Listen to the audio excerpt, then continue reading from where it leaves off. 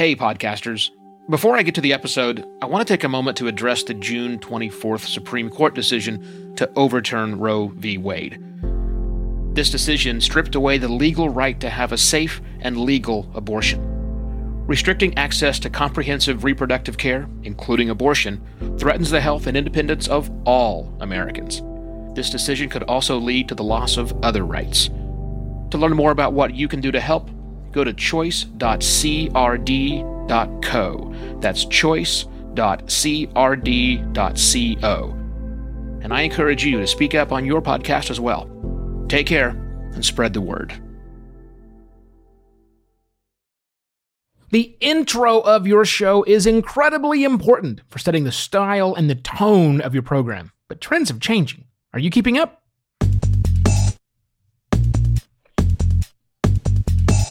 Hello and welcome to another Podcast Pontifications with me, Evo Terra.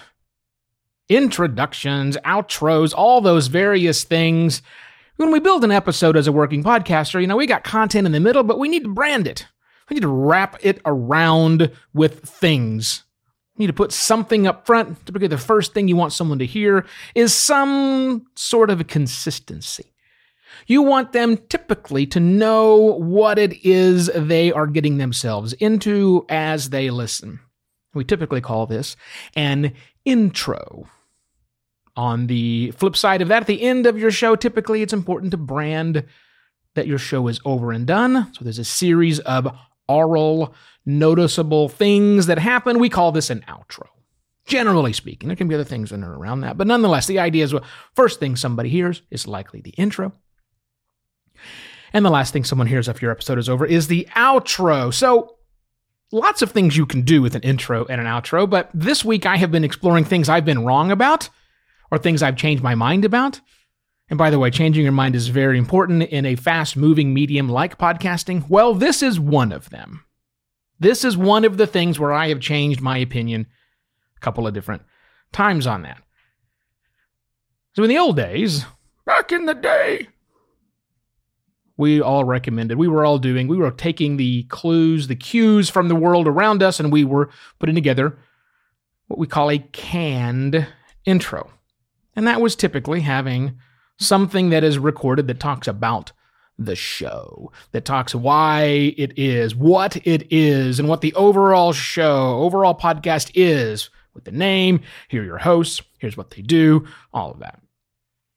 And sometimes those intros went kind of long. I've heard shows with intros over a minute and a half long. Ooh, sometimes even longer than that. Or there can be very, very short canned intros. Here's your host. Boom. Done. Okay, great. That's the canning of an intro. But it didn't take long before some people said, why are we doing that? Maybe doing a live, fresh, instead of canned, a fresh intro. Or it's just simply some bed music plays. Then the host comes on and says, my name's Bob. You're listening to the Bob Podcast. Today my guest is, boom. That's also pretty common these days. So I said this is all about my opinion changing and which one should you do. Well, my opinion has recently shifted, up in 2015, 2016, when I was really getting started jumping back into podcasting, but this time as a consultant, this time with clients who I'm actually advising of what to do.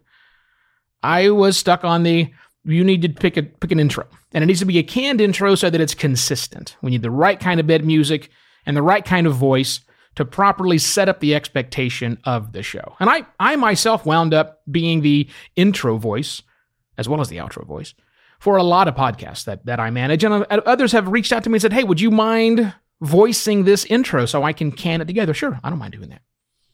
So that was my original recommendation, but lately I've been changing my tune and recommending that we go with a fresh approach.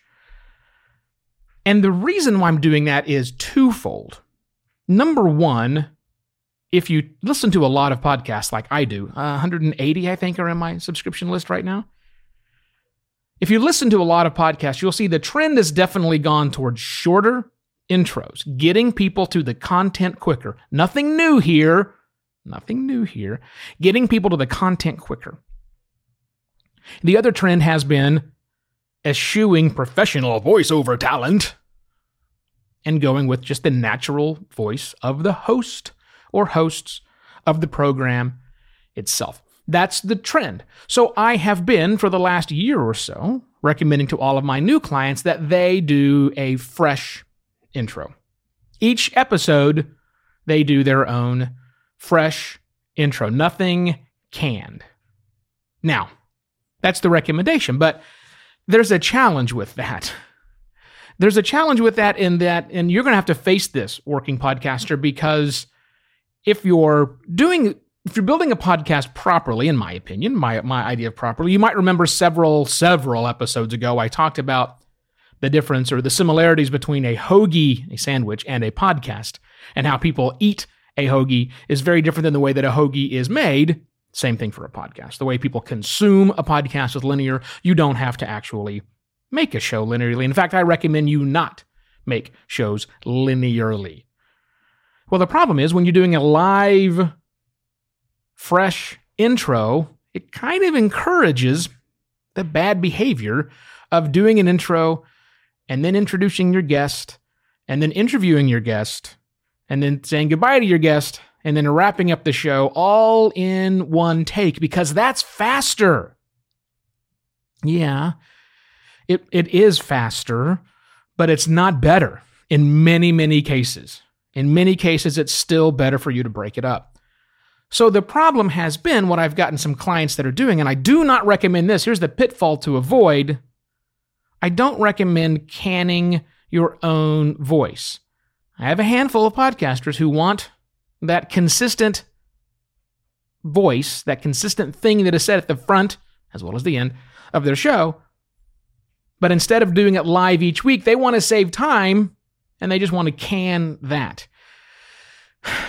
And I get it. I understand the rationality, but what I try to explain to them is, so that really means we're going to have 3 different versions of your voice in each podcast episode. And by different versions, I mean totally different sounding voices. That's the voice you recorded 6 months ago or 6 years ago when you did the intro. Maybe you had a cold. Maybe you didn't. Maybe you had a totally different microphone. Maybe you're recording in your grandmother's closet, and now you're recording on the road all the time. That sounds like your voice 6 months, 6 years ago when you recorded it. That's one version of your voice. Then you have if you're doing an opener where you are sitting down after the interview. In fact, if your show is an interview show and you're doing kind of a, hey, here's what's coming up. Today I'm going to be interviewing this particular person. We're going to talk about these wonderful things. It's great and it's fine. It's wonderful. Man, I really hope you enjoy that. Here it is. Stop. You recorded that in a totally different environment from where you conducted the interview. And certainly from where you conducted and where you recorded that first opening thing, that intro. So that's a second version of your voice. And then the third version of your voice is when you sit down either remotely or in person or through some other system, another different set of voices. That's your voice again, but it sounds different. That's just weird to the people that are out there listening to that, and it might be a little bit off-putting. So, in my final minute, let me make a recommendation. The new way of doing things is to get rid of canned intros altogether and do them fresh. And do them as fresh as you can each individual time. And then you will only have really 2 versions of your voice. You'll have your intro and your opener that you record at the exact same time. And then you'll have the different bit of your voice when you're interviewing someone, which is okay. It is okay for you to do that middle section, the meat, with a different sound of your voice. People will forgive that. They understand that. That's you out somewhere talking. During your opening remarks, you say, I went to this cafe and talked to them, or I called them remotely and we had this conversation. You're setting up. You're not trying to make it a contiguous experience because it's not. It just sounds different. So my recommendation, go fresh. Go fresh with your intro, make it rolls nicely into your opening segment of your client, and the same thing on the back end. Make it fresh, make it short, make it sweet. Give it just the information that they need. That's the growing trend. That's what I'm doing now. Maybe you should do that too. Hey, if you need some help with your podcast, guess what? I help with podcasts. I launch podcasts for businesses all around the globe and keep them running. If you want to check out the services I offer, go to podcastlaunch.pro, where you can see all of those. You can email me, evo@podcastlaunch.pro, and I'll be back tomorrow with yet another podcast pontifications. Cheers.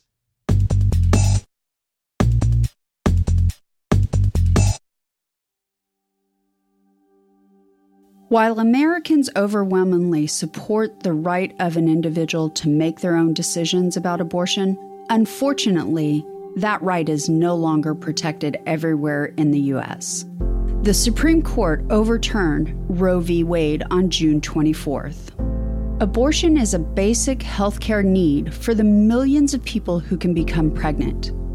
Everyone should have the freedom to decide what's best for themselves and their families, including when it comes to ending a pregnancy.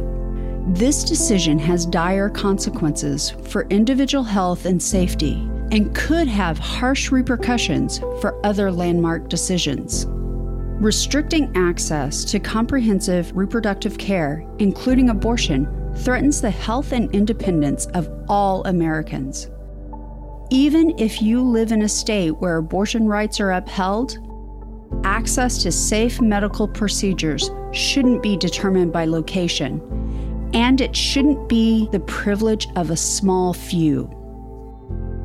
You can help by donating to local abortion funds.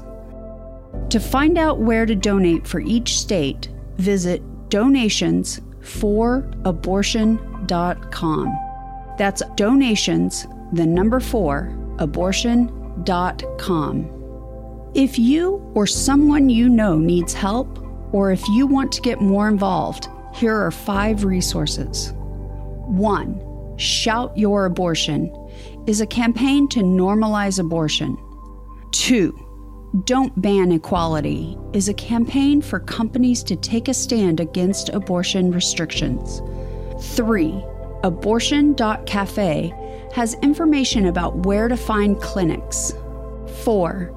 PlanCpills.org provides early at-home abortion pills that you can keep in your medicine cabinet. And 5. Choice.crd.co has a collection of these resources and more. We encourage you to speak up, take care, and spread the word.